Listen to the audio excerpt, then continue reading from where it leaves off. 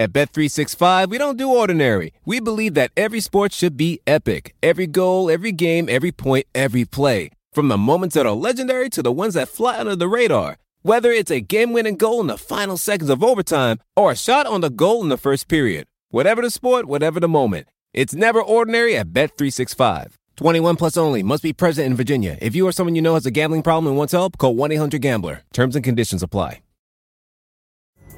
Pulling up to Mickey D's just for drinks? Oh yeah, that's me. Nothing extra, just perfection and a straw. Coming in hot for the coldest cups on the block. Because there are drinks. Then there are drinks from McDonald's. Mix things up with any size lemonade or sweet tea for $1.49. Perfect with our classic fries. Price and participation may vary. Cannot be combined with any other offer. Ba-da-ba-ba-ba. Welcome on to Dunk Time. We got more NBA basketball action to talk about here. Boston, Miami, classic finish for Clippers and Suns on a Devin Booker buzzer beater, and Dallas and Sacramento also went into overtime. So those are the ones we're going to focus on today. Also, we got to talk about the Jaren Jackson news and take some stock of that West playoff picture in light of that. Also got to remind you, of course, that we will be on NBA League Pass announcing live games. Even if you can't catch it, the next three are going to be during the day. If you have League Pass, just give us a watch afterwards. And thanks to so many people who have commented, I'm actually putting together a spreadsheet to send to the league of all these social media positive mentions that we're getting, so you can use the hashtag NBAcast. Also, if you want to just ask a question for us to do during the telecast beforehand, use the hashtag NBAcast as well, and we can use that. So next telecast is tomorrow, 2:30 Eastern, going to be Jazz and Grizz. Fascinating game here as the Grizz try to get back on track. They're now 0-3 in the bubble. Why don't we begin with Boston, Miami here, a surprise loss for Boston, which has played competitively, but is now 1-2 in the bubble, but no Jimmy Butler with calf soreness. He was a very late scratch for the Heat, and yet Miami took care of business here. Yeah, and at the outset of this game, what I was wondering was, okay, how are they going to pick up the slack from Jimmy Butler? You know, he has the ball in his hands a lot, and there wasn't a natural replacement on the roster, especially now that Jay Crowder has already gone into the starting lineup replacing Myers Leonard. So I was kind of wondering, okay, where are they going to go with this? And the most logical place to go was what they did at the start of the season. Remember, Jimmy Butler missed it, and that was more Kendrick Nunn. And Kendrick Nunn did not have it at all in this game, and incidentally, Jimmy Butler's actual replacement in the starting five, Kelly Olynyk, I thought he had it more as a playmaker than Kendrick Nunn did. Yeah, Nunn, I mean, recall that he and Adebayo both missed a lot of their camp with COVID-19. Adebayo has looked awesome, as we will get to, but Nunn has really struggled. Last two games, 0 for 7 and 2 for 6, and hasn't beaten 20 minutes in each of those. And remember, in this game, of course, you know, as you mentioned, there was a need for him. Goran Dragic has looked extremely good until he tweaked his ankle. Hopefully nothing serious. Thankfully, Woj is reporting that the x-ray was negative, and so it's a slight sprain. We don't know exactly what a slight sprain means in terms of absences, but, I mean, considering he left the game in crunch time, I was worried it was going to be something more significant than that. Yeah, we can hope so. I'm really, really impressed with Miami so far in the bubble. And yeah, I know they lost to Toronto, but they actually played great defense against Toronto. We talked about that yesterday. They held them to 37% shooting on twos, and you know, it was just a crazy three-point shooting performance and the foul line that got them in trouble. This Bam at center thing that they're playing with Crowder at the 4, they've got Andre Iguodala now, who, you know, is taking some time to round into form. We'll see whether, and he's also not known for his regular season intensity. We'll see whether he becomes an offensive liability, but he's going to be able to defend till the end of his life, probably, with his brain and length. This is yet another really rough game for an opponent, and the Heat in that first game, they blitzed Denver, held them to 105. Boston was struggled to 106 in this game, so I've really been impressed with what they've done defensively.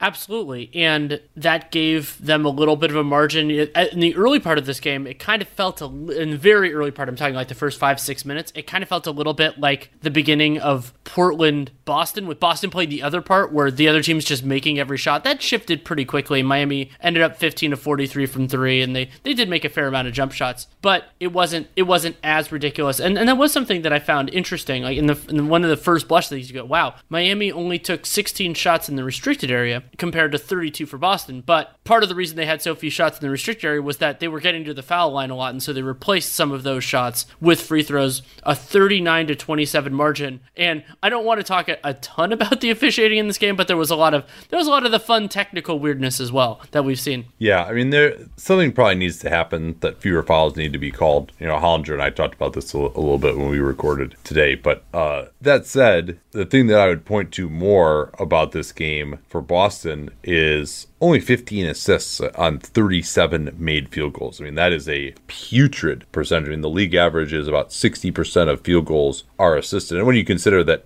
some of them come off offensive rebounds, which don't have a chance for being assisted. I mean, most of your first possession buckets, and, there were a few offensive rebounds in this game for Boston and Enes Kanter, but I think that shows you really that Miami was forcing Boston into a lot of one-on-one. We saw Jaylen Brown go 9 of 23 for 18 points. It's interesting that he took that many shots. Do you have any thoughts on why he was shooting so much more than, say, Gordon Hayward or Jason Tatum, who took 13 and 11 shots, respectively, but were much more efficient? Not particularly. I thought Tatum was more aggressive as a driver later in the game, and he did get to the line a little bit. That led to some of the drama later on with him saying about fucking time, and that was what got his tech, which looked like it could loom large in this one. But no, I didn't notice anything in specifically like, oh, that's why it's going one direction and not the other. But Tatum did get to the line 9 times, something that we've not criticized him. We've noted before in the past, and sometimes it's just taking the seam, this kind of the seam that you can get, and you think that he's on a weaker opponent. And Brown sometimes is going to have to take more of the onus because Tatum has succeeded well enough that opponents are going to put better defenders on Tatum. Yeah, and that is one of the advantages that this Boston team has, is a lot of guys who you're not going to be able to have a great matchup for all of them. Kemba Walker, he got bumped up to 27 minutes. This game did not close it again. Marcus Smart hilariously fouled out in the third quarter of this game, and he also was 0 for 5. I mean, that's a Brad Stevens special that usually works out for him, where he says I'm not going to take you out due to foul trouble, but that this is one of the times that didn't work out. I still largely, of course, agree with that sentiment. Yeah, Grant Williams only played 3 minutes because his soul got taken from his body by Tyler Hero. I think that was in the third quarter. What happened on that one? Hero crossed him up and then hit a step back 3 to his face, which was Hero had some real highlights. I thought that he had a nice passes, had a couple nice passes as well. It's still 11 points on 10 shooting possessions, didn't get the free throw line. So yeah, I was seeing all these tweets about it because I watched that was the Grant later. Williams play. That's what it really primarily what it was. Yeah, but I was seeing all these tweets about, oh man, Tyler Hero is killing it, and I'm like, okay, wow. When I watch this game later, like I'm really going to see something from him, and he had 11 points on 4-10. That's nice, but I still question a little bit whether he's really going to be this like awesome superstar. We talked much more about him obviously in their young player review. Should we talk about Bam tonight here? Yeah, I think that we should. And I was interested in Bam specifically in this game from a couple of different perspectives. One of them, that it looks like Philadelphia is going to, I think the most likely outcome right now is that Philadelphia is going to get the 6th seed. Not definite, but likely there. And so Bam is another he's a different kind of physical center, but I wanted to see how it happened with Boston. And also I wanted to see how Boston fared offensively with somebody like Bam protecting the rim and everything else. And I thought he did a wonderful job. Well, and it was interesting. I looked at the box score before I watched this game, and I thought, okay, so he had 21 points and was 5 of 12 from the field and 18 free throw attempts. He only made 11 of them, but for him to have, that's probably one of the highest shooting possession games that he's ever had in his career, over 20 shooting possessions and only 2 assists. So I'm like, that's interesting. He usually has 5 assists. Why is it that he took so many shots and had fewer assists? Well, a big part of it was that Boston was largely guarding him with a smaller player so that they could do some switching on those handoffs that they like to do with Duncan Robinson. We've seen teams come up with some, that 2-man game with Adebayo and Robinson on the handoffs is something that we've seen teams really have to come up with solutions for. And so that was Boston's solution for parts of this game. And so what Bam did is he was like, okay, you're going to put a smaller guy on me? I've got 4 shooters around me. I'm going to just put my back to goal and just work into the lane and overpower whoever you put on me, whether it's Jason Tatum or Jaylen Brown or Gordon Hayward. And even Tice to some degree, but Tice spent a lot of the time on Olynyk too. They started both Bam and Olynyk with Butler out. And I thought it was really just impressive. Like, his ball handling is so good. His strength is good. Now, Boston, some of these plays he was just overpowering. They had no hope but to follow. Like, there was one play he got this ridiculous left-handed offensive rebound and just tore the backboard down on Gordon Hayward. But part of it was Boston just not having discipline as far as going straight up. They just had their arms forward and Bam would go into him. Once he actually picked up his dribble, say 5 feet from the basket, instead of him just forcing him to make a hook shot over them, they were just trying to lean on him, and they had their arms forward and they're just fouling just with bad discipline. So that was something that they definitely could have cleaned up. But yeah, you do have to start to worry a little bit about Boston's ability, whether it's against Miami or against Philly, to stop guys inside. Something else that I thought about during this game a couple moments, even though Miami didn't have Jimmy Butler as one of their potential creators, is that, like came up in the League Pass game that we did on Monday with Philly and the Spurs, teams playing quote-unquote smaller, one of the big challenges is support rim protection. So whether that's, your center is out on the floor, and so there's a line in penetration, so who's going to stop it? And I thought that Boston, they weren't I didn't think they were super impactful in those moments, and also that led to a lot of fouls where they didn't have great verticality. Yeah, I agree with you there. Particularly noteworthy, we saw Stevens close the first half with their 5 best players, Tice on the bench, Walker was in, and then the 4 wings. And that was a time when Bam really went to work a lot. And there, as you mentioned, there wasn't that supplemental rim protection. I think in the last 4 possessions of the first half, Bam got fouled 3 times and he got a bucket. All of that really, they would do some like dribble pitch stuff to get him going to the rim. And none of it was just throw it to him in the post. It was all him dribbling into these plays, but just still using his size to just work into position. And Boston really did not have much of an answer for that. One other thing I wanted to mention, I mean, granted, you wouldn't expect other teams to go as aggressively and impressively as Toronto did in their win on Sunday over Miami. One of the ideas of teams they give up threes is kind of like, can they give them up to the right guys? Duncan Robinson, we talked about how Toronto completely erased him. 4 3-pointers, 5 total shots in 22 minutes. 11 3-point attempts for Duncan Robinson in 29 minutes here. And actually, Miami took about the same number of 3-pointers in this game as they did in the Toronto game, but it was mostly Duncan Robinson, Kelly Olynyk, and Tyler Hero. That's exactly who Miami wants to be taking those shots. Yeah, you make a great point there. And back to Iguodala, he shot 6 times, 5 of them were threes. He was 1 of 5. 31 minutes for him. And it is interesting, Miami, Hollinger and I talked about this when we got asked the question of like what team is the best developmental team. Not that Iguodala needs development, but I promise I'm going somewhere with this. And we ended up picking Toronto because Miami, it's kind of just like, all right, we're going to get you into great shape. We're going to really kick your butt. And if you can't take it and you get injured, fine, but the guys who remain are going to be in awesome shape. And Iguodala, he was really babied, rightfully so, especially during the regular season, by the Warriors, although he keeps himself in great condition. I mean, he's one of the lowest body fat guys in the league. And so I remember when he was here, I took note. I think he came back like the second game after they'd played in Portland. He's like, yeah, I played 16 straight minutes in Portland the other night. Like, sort of implying like that's different, and so it's like 31 minutes for him in a game like this. And like, yeah, they're trying to win. They're trying to get the rhythm, but this game doesn't like really mean that much.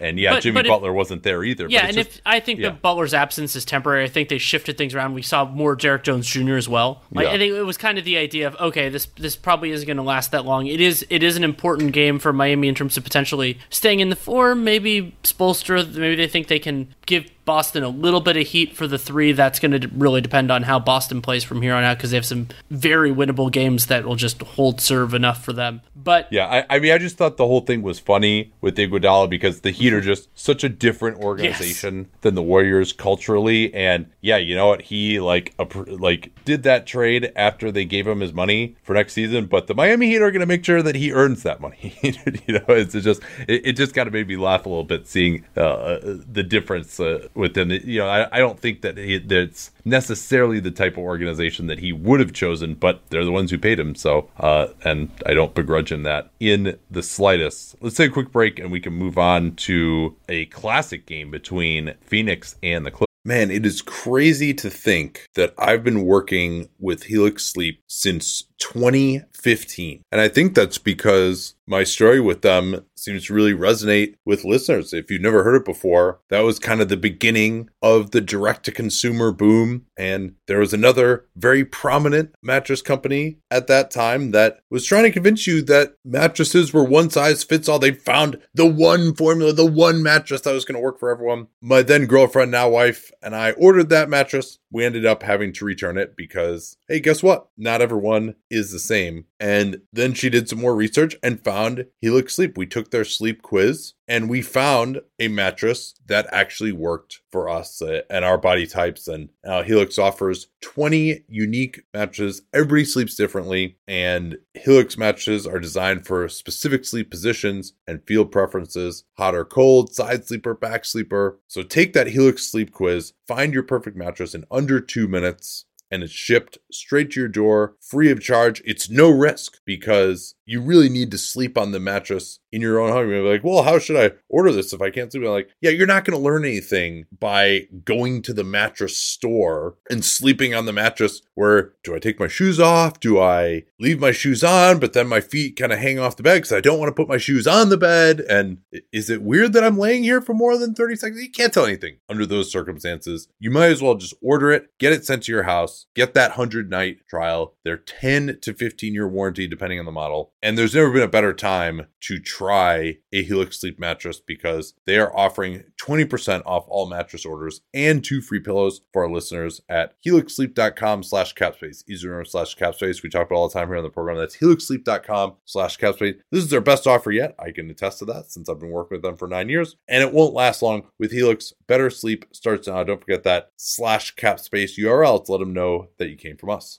Man, I just love American Giant. Just an amazing clothing company. I was reminded again of how much I love it when I drove from California to Montana over the All-Star break. And you know what it's like when you're on a long road trip and it's cold, particularly when it starts off warm in the Bay and then we get into some really cold areas. You're like, well, I don't want to wear like my jacket in the car, but then when I get out to fill gas, I'm going to be freezing. But the American Giant hoodie was perfect because despite being made out of a nice heavy material that'll keep you warm, it's not too hot as well. So I was able to wear it in the car, not be too hot, step out of the car, and still be warm enough when I was filling up gas or going into a restaurant or something that I didn't feel like I needed my jacket even when it was cold outside. These things are amazingly durable. I proposed to my wife wearing an American Giant hoodie in the Grand Canyon almost 7 years ago. I still own that same hoodie. I still wear it constantly. And American Giant has since spread out into all sorts of other types of clothing, like their premium Slub Crew tee, the No BS high-rise pant, the slim roughneck pant featured in Giant Magazine issue 2. Every American Giant piece is made in America and designed to last, no exceptions, and it provides year-round comfort. So find a closet staple for every part of your spring days at american-giant.com and get 20% off your first order when you use that vendor code CAPSPACE at checkout. Easy to remember, we talk about CAPSPACE all the time here on the program. That's 20% off your first order at american-giant.com. Don't forget that CAPSPACE code to let them know you came from us. Yeah, this one was really a ton of fun between Phoenix and LA. Really enjoyed it. A lot of just high-level basketball in the second half. I thought that particularly in the last 3 or 4 minutes of the game or so, it was fantastic, high-quality basketball from both teams. Well, I mean, we got to see the Clippers really try on defense for a little bit, which was exciting. I mean, and that, I think for me, that made Phoenix winning the game more kind of fun and exciting because like on those last possessions, like Kawhi and Paul George are going at it and in a way that they don't in most regular season games. Well, Kawhi particularly on defense, and yes. I think the last possession, he stops the initial penetration, then someone else drove, and he, like, one of the things that you talked about, like Ben Taylor's video comparing his defense and LeBron's, is that, he's not as active as a help defender right at the basket, but he was in this circumstance. He was just attacking the ball when people drove, and so they forced a miss. Zubac gets the rebound, who had been actually pretty good. He had a nice finish. He had forced some misses around the rim on verticality plays. He usually doesn't get to finish the game, but Harrell is gone, and they went with him instead instead of Green, and gets the rebound, tries to outlet. It looks like the Clippers, because the game's tied at 115, Clippers are about to get a fast break the other way, and Mikal Bridges gets an awesome deflection. He is so good at that, by the way. And Phoenix gets it back, about 8 seconds left. No timeout by Monty Williams. They just go, Zubac goes and straight up doubles Devin Booker up at half court. I think Doc Rivers just ordered him to do that. And I think they didn't have good enough communication that there was going to be a double. And so Devin Booker did the Michael Jordan just drive around the double team, and it was still really good defense by the Clippers. Booker made this incredible play. He stops near the left elbow, and he kept his left foot, his back foot, as his pivot foot, and then somehow spun back to his left. Yeah. And I mean, I was like, when I saw it at first, I'm like, oh, they must have just swallowed their whistles. Like, that's a clear travel. No, he absolutely had his pivot foot, kept it the whole time, just great body control, and hit an impossible shot over two guys. It was awesome. That very well could have been an and one if they had decided to call that contact. Yeah, so that was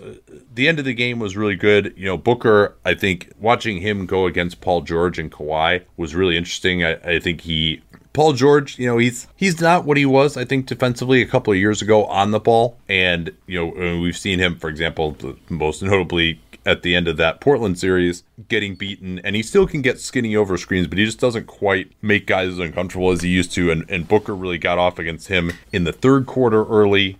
And then Booker even had this crazy step back three on Kawhi when he was feeling hot. And like, I was like, whoa, he just did to Kawhi what Kawhi does to everyone else. And, you know, Booker is a shooting guard. He like got his shoulder into Kawhi, knocked him backwards. Kawhi just has so much core strength. I was shocked he was able to do that. And then got the 3-pointer off and hit it right in his face. It was really, really impressive stuff from Booker in this game. And there certainly are times, you know, Booker is not like that every game, and there are times he gets shut down. Like Drew Holiday always does a really nice job on him, but, you know, there are times when he is unguardable by even the best. I found myself cracking up a couple times in this game because it is still generally true. There are more kind of Andrew Wigginses than there are Devin Bookers and Brandon Ingrams. Like there is sometimes an inevitability with players who have a lot of tools and who look good when they're young that they're going to become superstars. And you and I were both skeptical with Devin Booker and with Brandon Ingram, honestly, that they would become the players that a lot of people thought were inevitable. And with Booker, he deserves so much credit for the ways that he has improved physically, the ways that his skill development,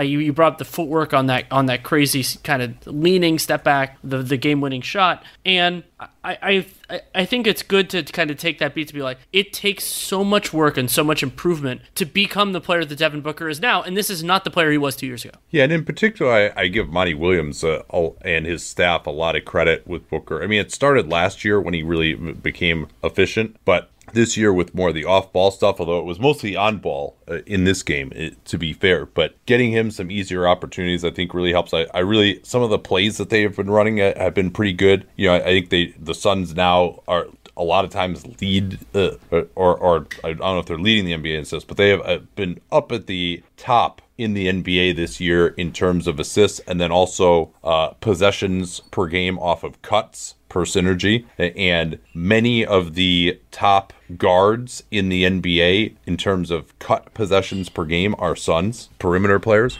So that's really impressive as well. So that was good to see. You know, they had this other play where usually you would do Devin Booker popping out to get a handoff from DeAndre Ayton at the free throw line, and instead they had Booker, who was kind of locked up with his man, go set a screen for Ayton so that he could get to the basket, although he ended up getting blocked on a nice play by Marcus Morris and helped defense. But that was a cute little wrinkle as well. So I really liked what I saw from the Suns offense in this one. Any other notes on this one? I got a few more. One of the other heroes of this game, not exactly expected, was Cameron Payne. I thought that Payne, he came off the bench, 12 points, 3 assists, and in some of those second unit heavier minutes where the Suns straight up outplayed the Clippers, and some of that might have been Lou Williams rounding into form. This was his first game back, and also a little bit of a disjointed rotation because Patrick Beverley left this one pretty quickly with a calf issue, which fortunately Doc Rivers is saying it isn't bad, but I mean, any calf issue generally means you're out a week. Exactly. And remember that the Clippers not only do they have very little to play for in the seeding games, but it is now looking more likely, even though Dallas isn't the team that we kind of hoped they would be coming into the bubble, that they're going to face at least a capable team. So I'm guessing that Doc is going to be exceedingly judicious, as he should be, with Patrick Beverley moving forward. So, I mean, we might not see kind of the Clippers in the, like, kind of in their full form until the playoffs. It would shock me if we saw it before then. Yeah, I think you mentioned this the other day, the idea that they might even want to just fall to the 3. Sure. Depending on what the matchup is, because there's no home court advantage in the 2-3 matchup in the second round. So you might, if you like your matchup against Utah better than Dallas, which I certainly would, yeah, maybe you would. But so we'll see. We got to see what happens with Denver though too. You know, they had that nice win last night, but LA would have to fall far indeed to lose to them. DeAndre Ayton, it was a mixed bag for him. You know, you don't really like the 9 of 18 for 19 points. You know, again, he's not getting to the foul line much. I think his one free throw attempt was an and one on a nice pick and roll layup. But he did have a big verticality play at the rim late. I think it was on Paul George. That looked really good. He also, though, really got beat up in pick and roll defense by George. George was really fast in this game. I thought he split the pick and roll like 3-4 times in a row in the third quarter. He was really more juice off the dribble than I can recall seeing from him in some time. And then he was on fire from 3 in the last 2 games that he's played. Ayton, I mean, this shot chart is not amazing, right? 3 of 5 at the rim, and then he's 5 out of 11 on 2s outside the restricted area, and 1 of 2 from 3, which is good to see him expanding out there a little bit. So, it was a little bit of this, just the quick trigger in the mid-range. Yeah, he was 4 of 7 on mid-rangers. That's not bad, but still, you'd like to see him working a little bit more inside than that. And I'll talk about it a little bit more when we do the kind of where things are section of this podcast. But Phoenix has, through hard work, through some really exciting wins, they've brought themselves into a different part of relevance in this conversation. Like, basically it was like, they're going to have to win a lot and a bunch of other teams are going to have to lose a lot in order to get into it. But we're not all the way there, but starting to see the early inclinations there. The challenge for Phoenix is they have a lot of tough teams still to play, and that was why, not only because of the margin that they had to make up over all these other teams that are fighting for the 8 and the 9, but no matter what, whether they get into that play-in game or not, the experience that these guys will have, like, I mean, Cam Johnson, Mikal Bridges, Booker, and Ayton, of course, like, I think that there's a lot that they could take away from this, and Monty Williams gets to coach them a little bit more. So I think you're starting to get the argument that whether or not it was a quote-unquote justifiable decision to bring them in, they're making the most of it, and that's for sure. Got a couple more thoughts here on this one, but I got to tell you about SBC. I was actually talking to one of our former students today by email, Simon Charing Gordon. He now actually works for the NBA. We brought him on to do a lot of stuff regarding social media for SBC, which he was awesome at, and he kept grinding at it and ended up getting hired in that role for the NBA. So it was good to catch up with him. We got really this branching network of alumni now, and yeah, you know what, SBC is not a guarantee that you're going to get a job in sports by any means, but I think what it can do is, if you really are talented and dedicated, number one, it can teach you how to apply that, how to find perhaps niches that you didn't realize as a way to get into sports. And I think it can also just be inspiring a lot as well. I think so many people go to SBC and they're like, yeah, I always love sports. I follow it absolutely as closely as I can. But, I kind of didn't think that it was possible for me. And yeah, you know what? Like, not every SBC alumnus is going to get a job, but there are some who do every year. And that's because they're really, really good. And they learn how to network and they learn how to leverage the abilities that they have to find something. So the good news is the price point's a lot lower this year, and you can do it from home. We're taking the conference virtual this year. Sadly, we have to due to COVID-19, but this is a different opportunity. And the way to get started with them is at sportsbusinessclassroom.com. It's August 10th through 14th. So still plenty of time to sign up. It's going to be a 5-day immersive program. I will be teaching there, of course, and highly encourage you to check it out. And if you do go to Sports Business Classroom and sign up, please let them know that you came from our podcast. So for the Clippers, Harrell is still out. I don't think he's even returned to the bubble yet, right, Danny? I haven't heard that he has, so... Yeah, Doc Rivers said he didn't know what his status is. So we're starting to get a little to the point where his playoffs could potentially be impacted. Now, Lou Williams did end his quarantine, and they really played him pretty much soon after that. Now, Lou is a guy he's just got that body type where he's not going to get out of condition. He's just a hooper. He can get out there and play. And, he looked pretty rusty. That wasn't a huge surprise. But, I'm sure he'll be ready by the time the playoffs come around. Dario Saric has been a bit of a revelation for the Suns of the ball coming off the bench. They've got Cam Johnson and Bridges starting, of course, with Kelly Oubre is yet to play as well. But as a backup four, Saric really scored 6 quick points against Patrick Patterson at the start of the fourth, which staked Phoenix to a moderate lead. The Clips ended up coming back later on, but it was still just one of those nice little sequences, but also a reminder that Patrick Patterson will not hopefully be playing meaningful minutes for the Clippers in the playoffs.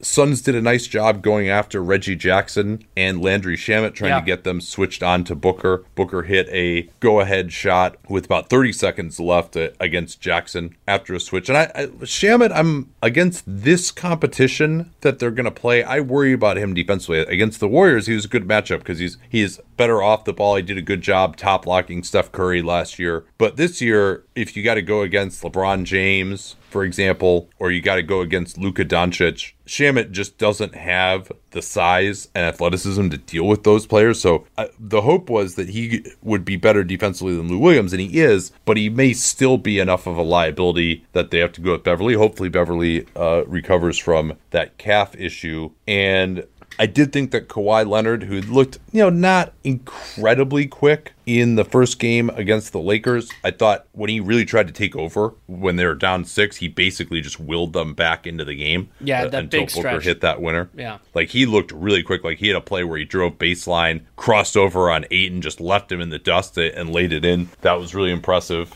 Kawhi, the energy level he showed in the last 3-4 minutes of this game, I thought was very encouraging. So, not the end of the world that the Clips lost this.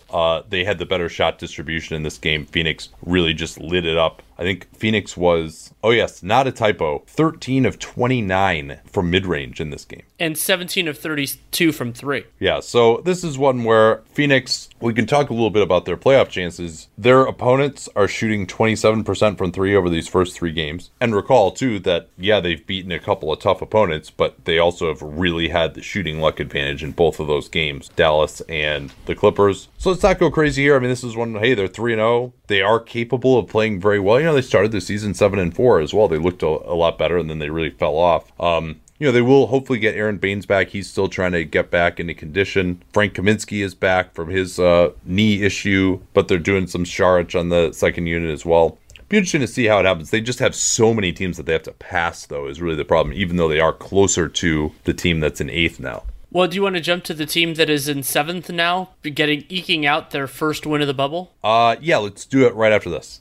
Yes. Anyone who's seen our YouTube videos knows that I don't wear formal stuff all the time. So when it's time to dress up rather than dress down, I highly recommend Indochino. They were the official outfitter of my wedding. I got my tux from there. All my groomsmen got their sport jackets from there as well. I felt really good about having them be the outfitter of my wedding because all of my groomsmen were going to get stuff that they could continue to wear that fit them perfectly. Because when you go somewhere else, you're not going to get something that's made for you. So why not measure yourself in 10 minutes or visit a showroom rather than feeling like you're wearing somebody else's suit that they tried and failed to tailor for you. And not only does Indochino have the suits that made them famous, but now they've got everything. Blazers, pants, women's wear, outerwear, designed and made for you. Hundreds of high quality fabrics to choose from. European wools, linen, cottons, tons of colors, tons of patterns. You can customize things like the lapel, the vents, the pockets, and you'll get a piece that is personalized for you in fit and style. Level up your game with Indochino. Go to Indochino.com. Use the code CAPSPACE. These are CAPSPACE we talk about all the time here on the program to get 10% off any purchase of $399 or more. That's 10% off at Indochino, Indochino, Indochino.com. And don't forget that CAPSPACE code to let them know that you came from us. At Bet365, we don't do ordinary. We believe that every sport should be epic. Every goal, every game, every point, every play. From the moments that are legendary to the ones that fly under the radar. Whether it's a game-winning goal in the final seconds of overtime or a shot on the goal in the first period. Whatever the sport, whatever the moment. It's never ordinary at Bet365. 21 plus only. Must be present in Virginia. If you or someone you know has a gambling problem and wants help, call 1-800-GAMBLER. Terms and conditions apply.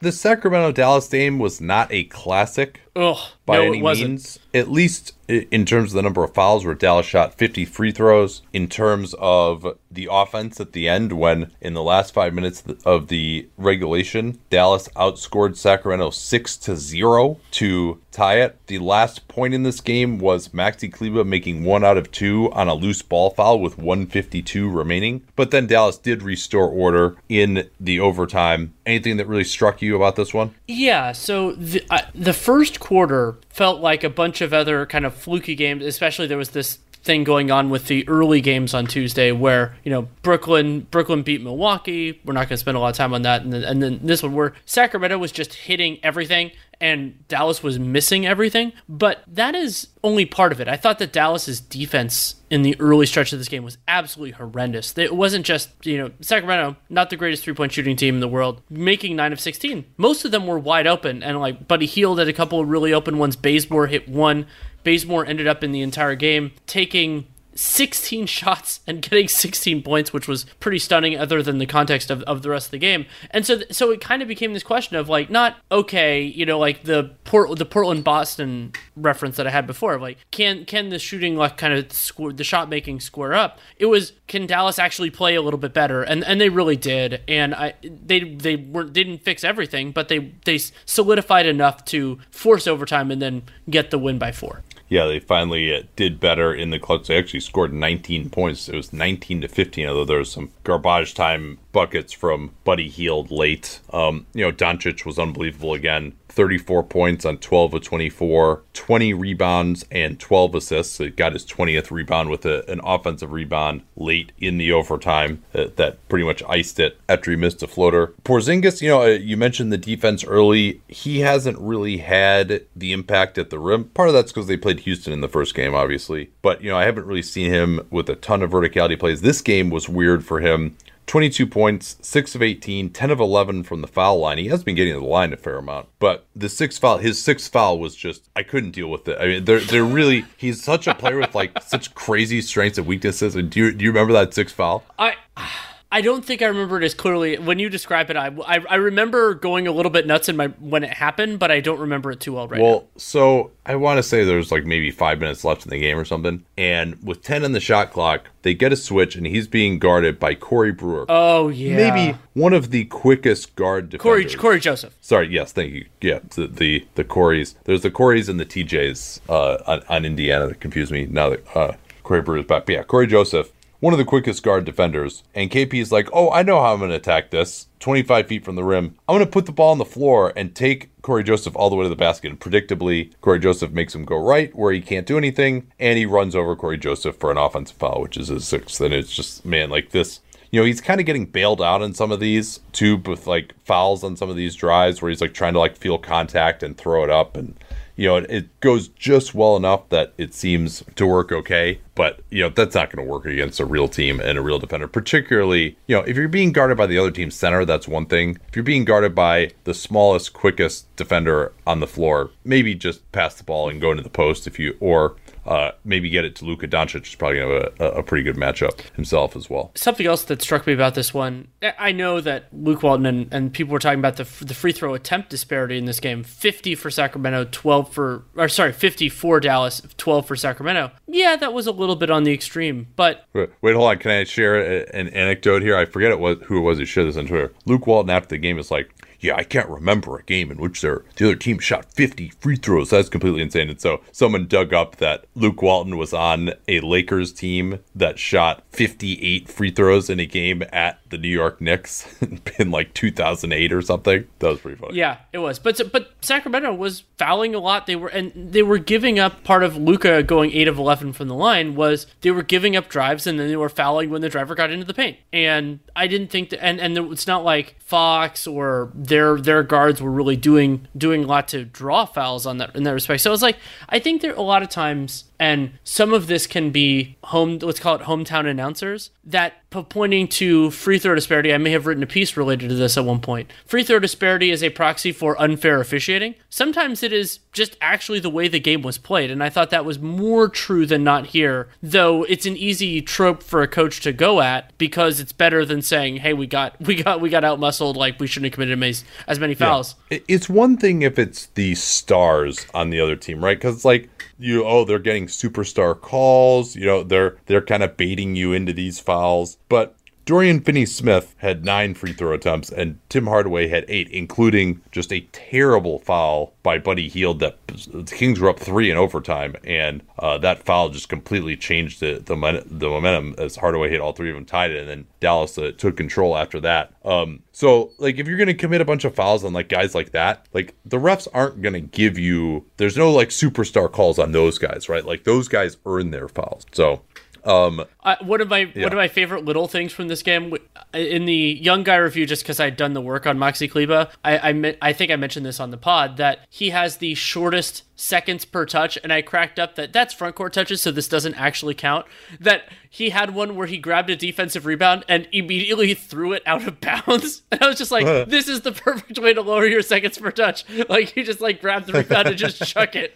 And Kleber was he was fine in this one. I thought that they needed to lean on a couple guys more. We saw JJ Barea get the start but only play 14 minutes, and it just amused me. Seth Curry, by the way, yes, out with I should have mentioned a sore leg because he has been starting for them, and thankfully that is not the leg that he had to have the surgery on where he missed all of 17-18. That was his left leg, but sore leg doesn't sound great. Hopefully it's not the same issue in his opposite leg. But Trey Burke got some time as well. They ended up closing it with Kleber at center after Porzingis had fouled out. He did a nice job towards the end.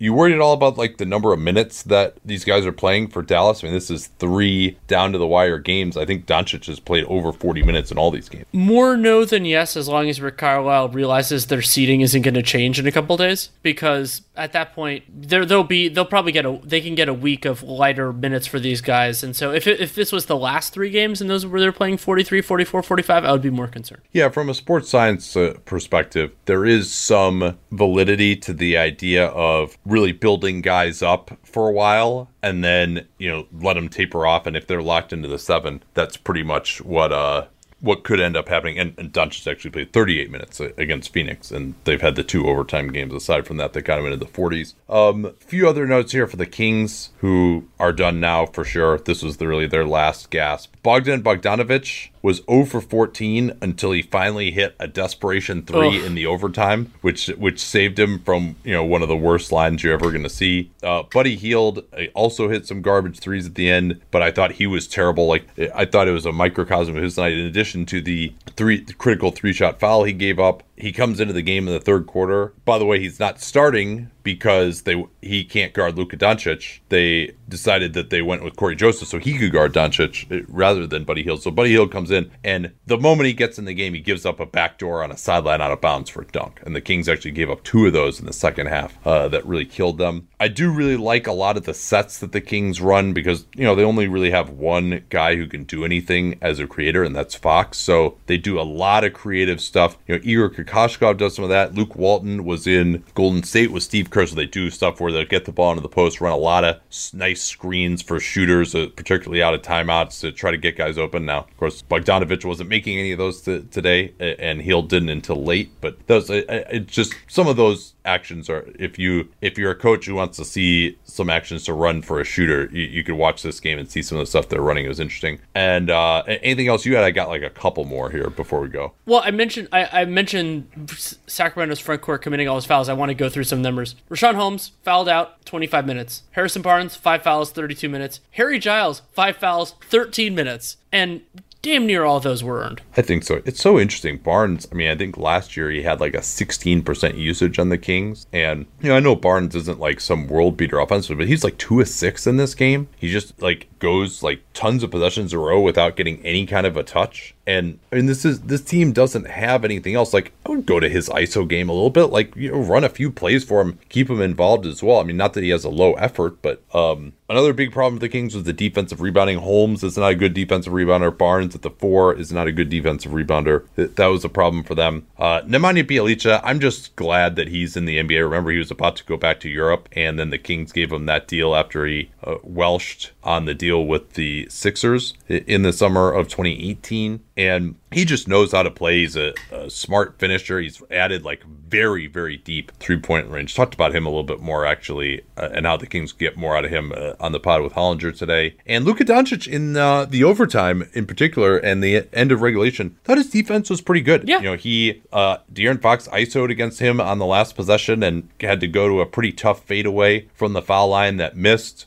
He had a couple of times where, he's not going to stop the absolute best guys every time, but, when guys like Buddy Hield would try him, like he stoned him pretty good. There's another play where they ran like a deceptive flare screen for Buddy Hield after a timeout, and so Doncic was guarding one of the guys, and he helps into the lane and then gets out there to run Hield off the line in the corner. So I thought his defensive effort was pretty good, and, I didn't really see him, again, granted, it's the Kings, it's not the Lakers or the Clippers, but, he didn't really get beat up too badly defensively. I thought he did a nice job in this one.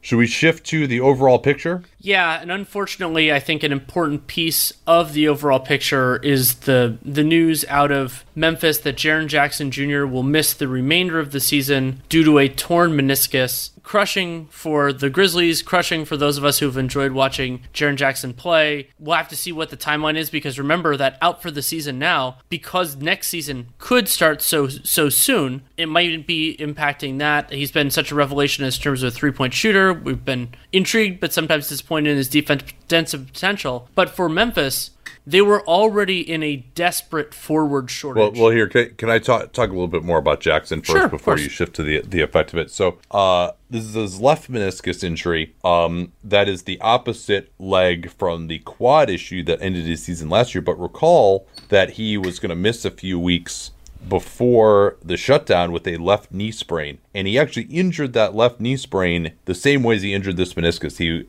was contesting a shot and came down awkwardly. So I think it's just from a psychological standpoint, it's tough to injure the same knee the exact same way twice in a row. Hopefully it's not something that's, is going to make him a little bit more gun shy about contesting shots. And we'll know, I would assume, when the timetable comes out, if it's the meniscus trim, that's 6 to 8 weeks, should be back, no problem for next year. If it's the meniscus repair, that could be a 4-month type of injury. And clearly they will be very conservative with him. And, if there's a chance to do the repair and you, in theory, have fewer issues going forward, I'm sure they will take the chance to do that. Yeah, let's turn now to what this means for them going forward. KP wrote a good piece about that today. Yeah, he wrote a wonderful piece going through how it could affect the odds. And a big part of what he talked about and what you and I will focus on is when you lose a player, not only do you take them out of the rotation, but also you have to throw somebody in their place. And maybe they're going to start Brandon Clarke. Something KP wrote about well in the ESPN piece was the Clarke-Valanciunas lineups, in terms of things like net rating, have been very successful, but there's a lot of shooting luck that could potentially be involved in that, but also just filling out the rest of the rotation. The Grizzlies are playing without Justice Winslow, and they don't really have capable players to fill in here. So the issues that we saw, for example, in their loss to the Pelicans on Monday, I think a lot of those are going to get even worse. Their defense is going to get worse. And now, thinking about that schedule, this came up a little bit on Monday's pod, that Memphis wasn't going to be favored in any of their remaining games, even before the Jaren Jackson news. That becomes even more clear now. And being not favored is they could absolutely win a couple of those games. They could win all of them. That's the joy of games not being played on paper. But Memphis's viability, not only in trying to hold the 8 seed, but also in a theoretical playing game. And the idea was always that the 8 seed has this big structural advantage, and Memphis looks like the most likely team to wield that. But if it's this Memphis team that it looks like it's going to be, I could absolutely see them losing twice in a row. Yeah, you make a great point there. And, they do have Gorgie Jang and Cal Anderson to replace Jaren Jackson. So those are competent players, and we'll see, Jang has improved his three-point shooting this year, but they are going to be really hurting for spacing. They were hurting for spacing with Jaren Jackson. Getting Tyus Jones back would really help, although he's not going to play for Wednesday. KP piece. Well, and him being noted. Ruled out over a day in advance is concerning. Yeah, you make a good point there. And, without Ja, they have a negative 7.4 net rating. That's basically accounts for them losing these games. So, New Orleans, by contrast, now KP finds that they will finish 8th 22% of the time, 9th 28% of the time. So that puts them with exactly a 50% chance of making the playoff game, and they would reach the playoffs in 36% of simulation. So if they do make the play-in, it seems like they would be relatively favored. But a lot of these systems really like the Pels compared to some of these other teams.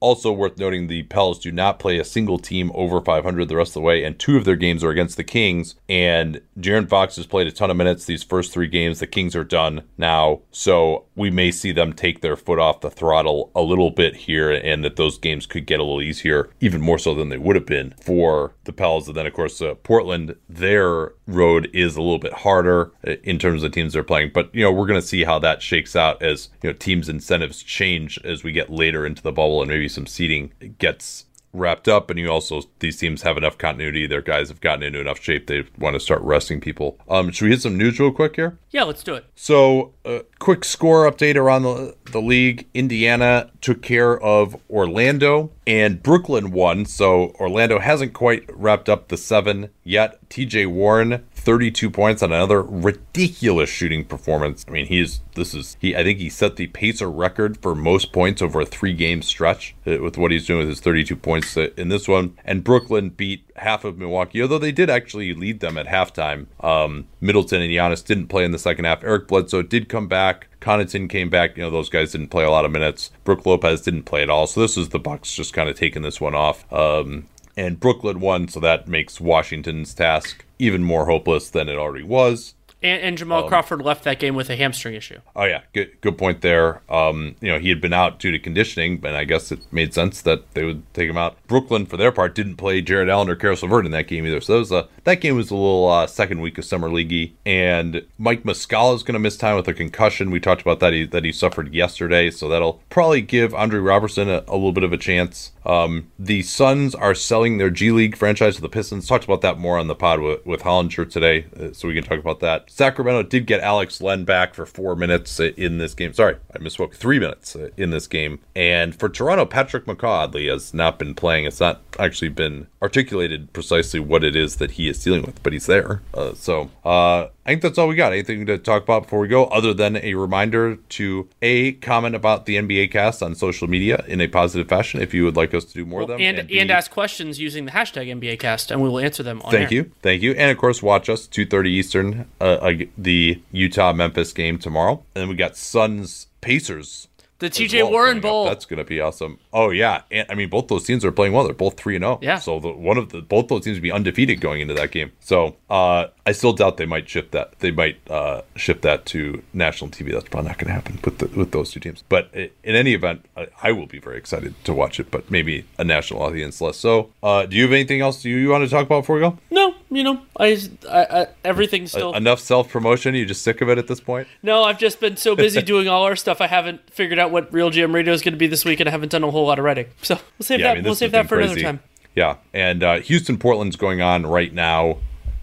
If anything interesting happens on that one, we'll update you tomorrow. And that is when we will next talk to you. Till then. At Bet365, we don't do ordinary. We believe that every sport should be epic. Every basket, every game, every point, every play. From the moments that are legendary to the ones that fly under the radar. Whether it's a 3-pointer at the buzzer to tie the game or a player that goes 2 for 2 at the foul line. Whatever the sport, whatever the moment. It's never ordinary at Bet365. 21 plus only. Must be present in Virginia. If you or someone you know has a gambling problem and wants help, call 1-800-GAMBLER. Terms and conditions apply.